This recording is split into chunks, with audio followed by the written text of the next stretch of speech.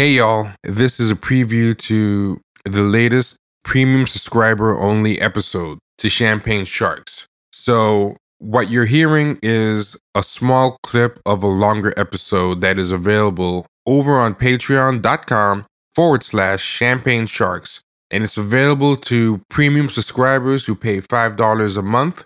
And if you want to hear the rest of the episode, go over to patreon.com/Champagne Sharks and subscribe for only $5 a month. You get not only access to this episode in its entirety, but to the whole backlog of premium episodes, which at this point is over 100 episodes at this point. So it's a great deal.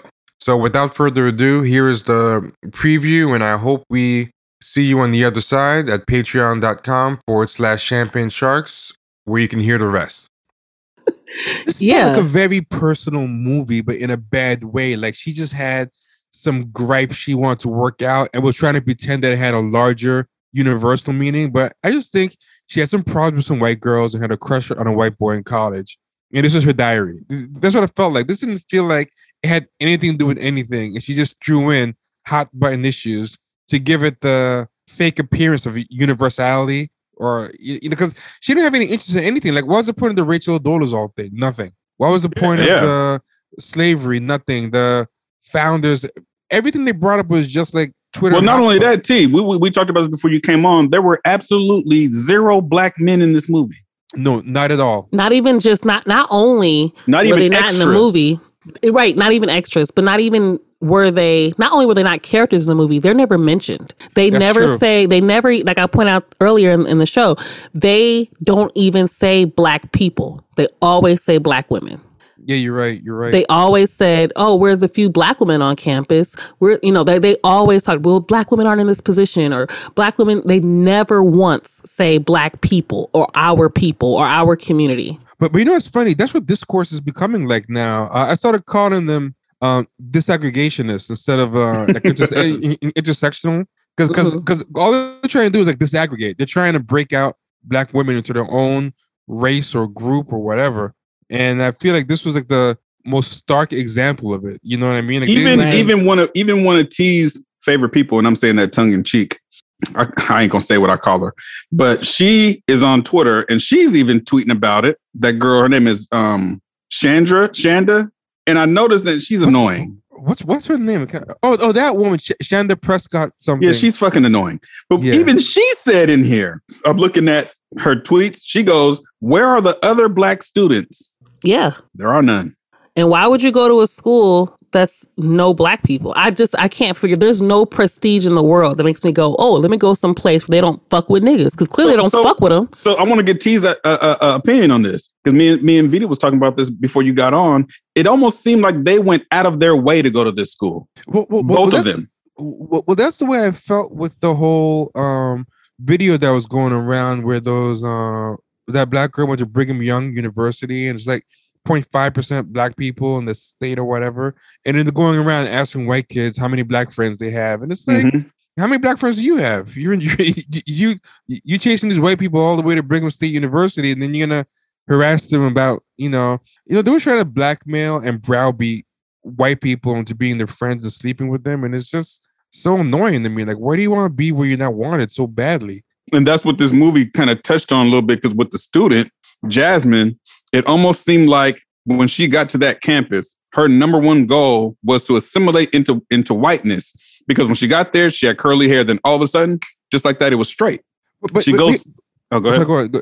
No, go say, what was her high school like? Because she wasn't from the hood, but somehow did she just have great white people around her? And somehow this is where the director fucked up. Yeah, the director fucked up thinking that because it's the state of Washington that there is no hood there. And she picked the most hood city for this actress to say in the movie where she's from. She says she's from Tacoma. Tacoma is the fucking hood. So they didn't even do the research to make her say that she's from another city. If she would have said she's from Olympia, Washington, then okay, yeah, I get it. Okay. But you remember, she's sitting in the office talking to the Rachel Dolezal character, and she's going on and on and on about how I'm not from the hood. I'm from the suburbs, and I went to school and I got great grades, and I was whatever the hell, honor student or whatever it was. So when she's going through saying all of that, she's talking about she's from Tacoma. And I'm like, why would you say they didn't do any research? They just pointed out to what the whitest state was, which is Washington or Oregon or Iowa. And they said, okay, yeah, that'll work. So it's just, I don't know. It's almost like, like I was telling Vita, when she's at the party dancing and she's got her eyes closed and she's dancing around and stuff, she loves it. But it wasn't until it was almost like her nigga wake up call when they started playing the rap song and all the white students started singing the song and saying the N-word. And it was like, oh shit, that's our nigga wake up call. So I just thought that was really odd. I didn't even understand the plot. Like, I don't get the plot. Like, was the Rachel Dolezal masterminding the whole thing? Yeah, that's what I thought. Was she under the bed? Was the witch even real? Was she gaslighting the girl into thinking the witch was real? Was she just a coincidental plot? Like, was she the master villain? Was she just what was the master villain? Was there a witch? Was the witch really just another student just gaslighting the black people? Yeah, I mean, nothing. There was like no. All this person wanted to do was string together a bunch of socially conscious Twitter threads and disguise them as movie scenes, and did not even care if the overall thing made sense, because she just wanted to make some kind of weird point about white people don't love me enough. Yeah, white people as a student and as faculty. Yeah, exactly. But she had to she couldn't just have a movie whining about her journal, so she had to have a fake plot. But she wasn't even really caring that much about the plot made sense. She's just like, want something that felt like Get Out. Like, none of it cohered into anything. I don't understand what the point was. The rich, who was the white woman that she saw in the bed? Right. That was the past. Was that a supernatural happening or not? Was there any connection to what was happening with the Rachel Dolezal lady? Like, when the Rachel Dolezal lady was revealed, I thought they were gonna do like remember I Get Out when it was revealed that the family was kind of creepy. Suddenly you find out that the family was behind everything that happened up until then, or something like that. But this thing was like, hey, the Rachel Dolezal lady's revealed. Okay, well, that's it. She's a Rachel Dolezal. I thought she was gonna like flip out, go crazy, try to kill her or something like that. Like that, okay. I would be like, oh, okay, this makes sense that she's going to try to kill her because she wants her spot, But I also thought they were going to tie her into everything else. So the Rachel Dolezal lady is like, okay, you found me out. I actually killed the black girl too. I didn't like that bitch, and she was pointing in on my spot, and whatever. I thought somehow the Rachel Dolezal was going to be the thread that tied everything together, but it was almost like she was her own independent plot, and nothing before then was explained. I mean, I don't know how you feel about it, Vita. Maybe you saw some kind of overarching thread that tied everything together, and maybe we missed it. Because I'll admit, I fell asleep a couple of times. I think Vita went somewhere. I don't know where she went. Oh, okay. But I kind of did the same thing too. I kind of tuned out for a second because it was like, okay, when you tell me, like I was telling Vita, me and Mario are horror aficionados. We love horror movies, so I'm looking for the horror. I'm not seeing it. So I guess the horror is being a black woman on a predominantly white campus. Yeah, that's the problem. This was specifically their horror. That's what I'm saying. This thing was too personal. Like, there's only a very narrow amount of people, and we saw them on Twitter who, this is like their big horror. Like, yeah, will the white girls get jealous of me if I get with the, top white boy in the school? Will they like my natural hair? Right. Am I gonna, are people gonna mistake me for being from the hood? Like, somehow that was such a big horror. Like that the woman said she was from the hood when she wasn't. Like, but for most people, it's like these aren't like the big anxieties of our lives. No. And, I went to a predominantly white school. I went to Portland State University. So, but what I found was, because I actually did a lot of work on trying to find mentorship programs for African-American students on predominantly white campuses. I did a lot of research on this, right? And what I found is a lot of black students, if not all, will either, if they're not athletes, they'll join Greek sororities and fraternities. They'll join up with other black people and get into other groups, whether it's a BSU or something like that. Damn near all black students do this. And it all ranges based on age. If you're an older student, you probably don't do that too much because you got other things going on in your life. But for the kids that's coming straight out of high school, so for them to not include that in this movie, it really made it unrealistic. I'm looking for interviews with the woman, and here's some interviews, right? So this is Harper's Bazaar, and it goes, Jasmine Moore, played by Zoe Renee, is an incoming freshman who sees very few other black students on her campus. She gradually faces nightmares and even hate crime level harassment. What did her character represent for you? How does she develop in the writing process? And I'm sure this is not going to surprise you at all, because we already guessed that, these people can only write about themselves. But there's one problem with these people. They're self-obsessed, but not self-aware. What I mean by that is they have no self-awareness. Yes, all they do is think about themselves and talk about themselves and depict themselves, but they don't actually know anything deep about themselves. Right. So they can't actually delve deep into who they are. They can just talk about themselves, but all they can do when they talk about themselves is talk about what everyone else did to them or what's wrong with everyone else. Right. So if you even notice with Jasmine, you have no idea what's going on with her. You have no idea. Like, for example, it would have been interesting if they kind of delved into Jasmine. Why did you go to an all-white school? Why does it bother you so much that she thinks you're from the hood? Right. But for her to do that with Jasmine and make Jasmine three-dimensional, she would have to ask those hard questions of herself. So all she can do is just put Jasmine in that situation and talk about how everyone else did Jasmine wrong, because that's where these people are on social media. So, in a social justice. It's always somebody else's fault. Yeah, it's always somebody else's fault. And they don't have to change. It's something. It's everyone else and the circumstances and the system. So, so here's her answer. The character of Jasmine is, in many ways, very close to the person who I was when I started college as an undergraduate. A big surprise there.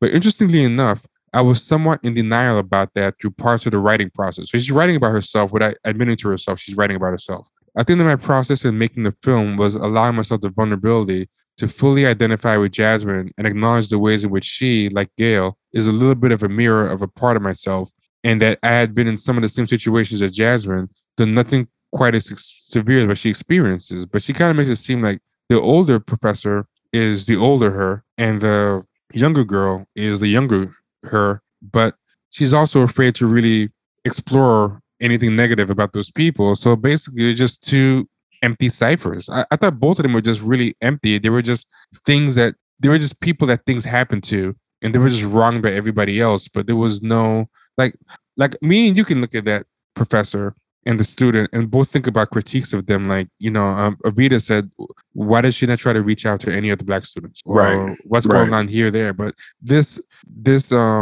movie is afraid to ask any of that, and it just makes it very boring. Because what will end up happening is it will end up exposing those types of people on those campuses, because what we would end up finding out is they don't want to be around any other Black people. Yep. That's why they're there. They don't want to be. Look, they went into education and became, I'm talking about the blue checks. The reason why they came into education and all that type of shit, they don't want to be around any Black people. They don't want to be a part of a BSU. They don't want to be with you niggas, because they want to be seen a different type of way by white people. You know what I'm saying? That's a great point. Because remember when the girl came up to her about the BSU? Yeah. And we get no window into her thought process. Like, how does she feel about it? She doesn't say anything. You have no idea. Like, when that Black girl gave her the BSU flyer, there's no reaction from her. And the only thing she does is tell the white girls. Like, why would you tell the white girls and show the white girls a flyer when the girl clearly gave it to you? I said the same thing. In confidence. I said the exact same thing, T. Yeah. I literally said that same exact thing. I was like, why would you even show them that? It didn't even make any sense to me. And she didn't sound like she was relieved. Nope. Right. Nope. But that could have been an interesting thing if they explored that. Like if they tried to interrogate it, like, why did she do it? And maybe show that she was maybe a sellout or insecure, or maybe she was intrigued. But did you guys get a sense of any feeling that she had toward that flyer? Because I didn't. She's just like a blank slate. She's an empty vessel. Yes, that's a good one. She's an empty vessel. That's what she is. But like I said, it's almost like you would believe that this girl is not Black. But I feel like these people are empty vessels to themselves, because when I read this woman's interviews about the thing, I still get no sense of who she is. I was trying to read some interviews just to make some sense out of this thing, and she herself seems to just not have anything interesting to say about herself when they ask her about her process. Like, I think she just watched Get Out and then mixed it in with her journal. And her journal is probably very shallow too. And then just put together this thing. But see, I won't lie to you. This actually made me appreciate Get Out a lot more. Oh, yeah. It was at least much.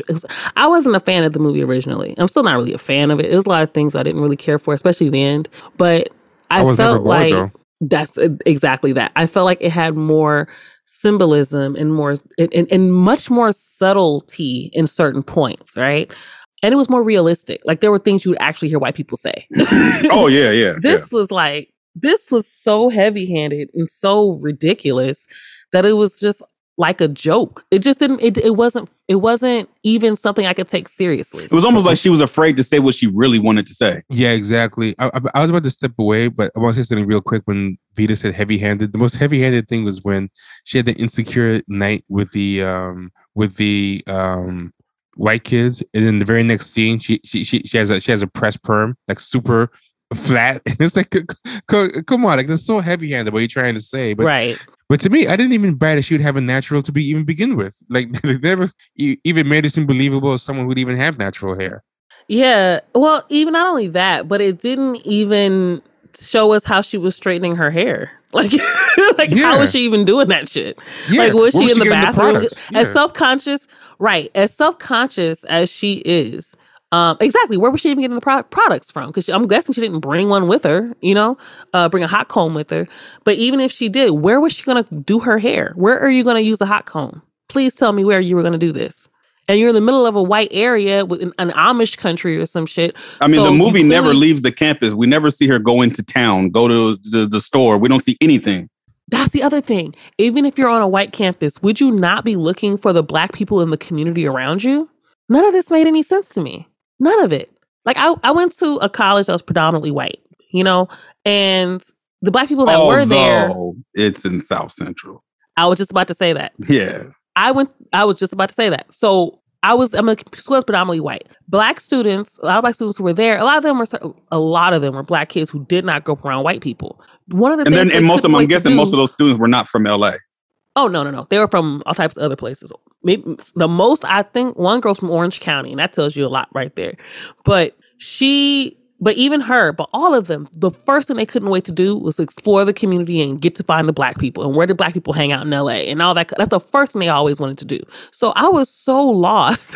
Like, is she not trying to even go off campus to find black people? Like, what are you doing? This story made no sense. I'm trying to figure out how she got her hair done. Was it a wig? Like, what are you doing?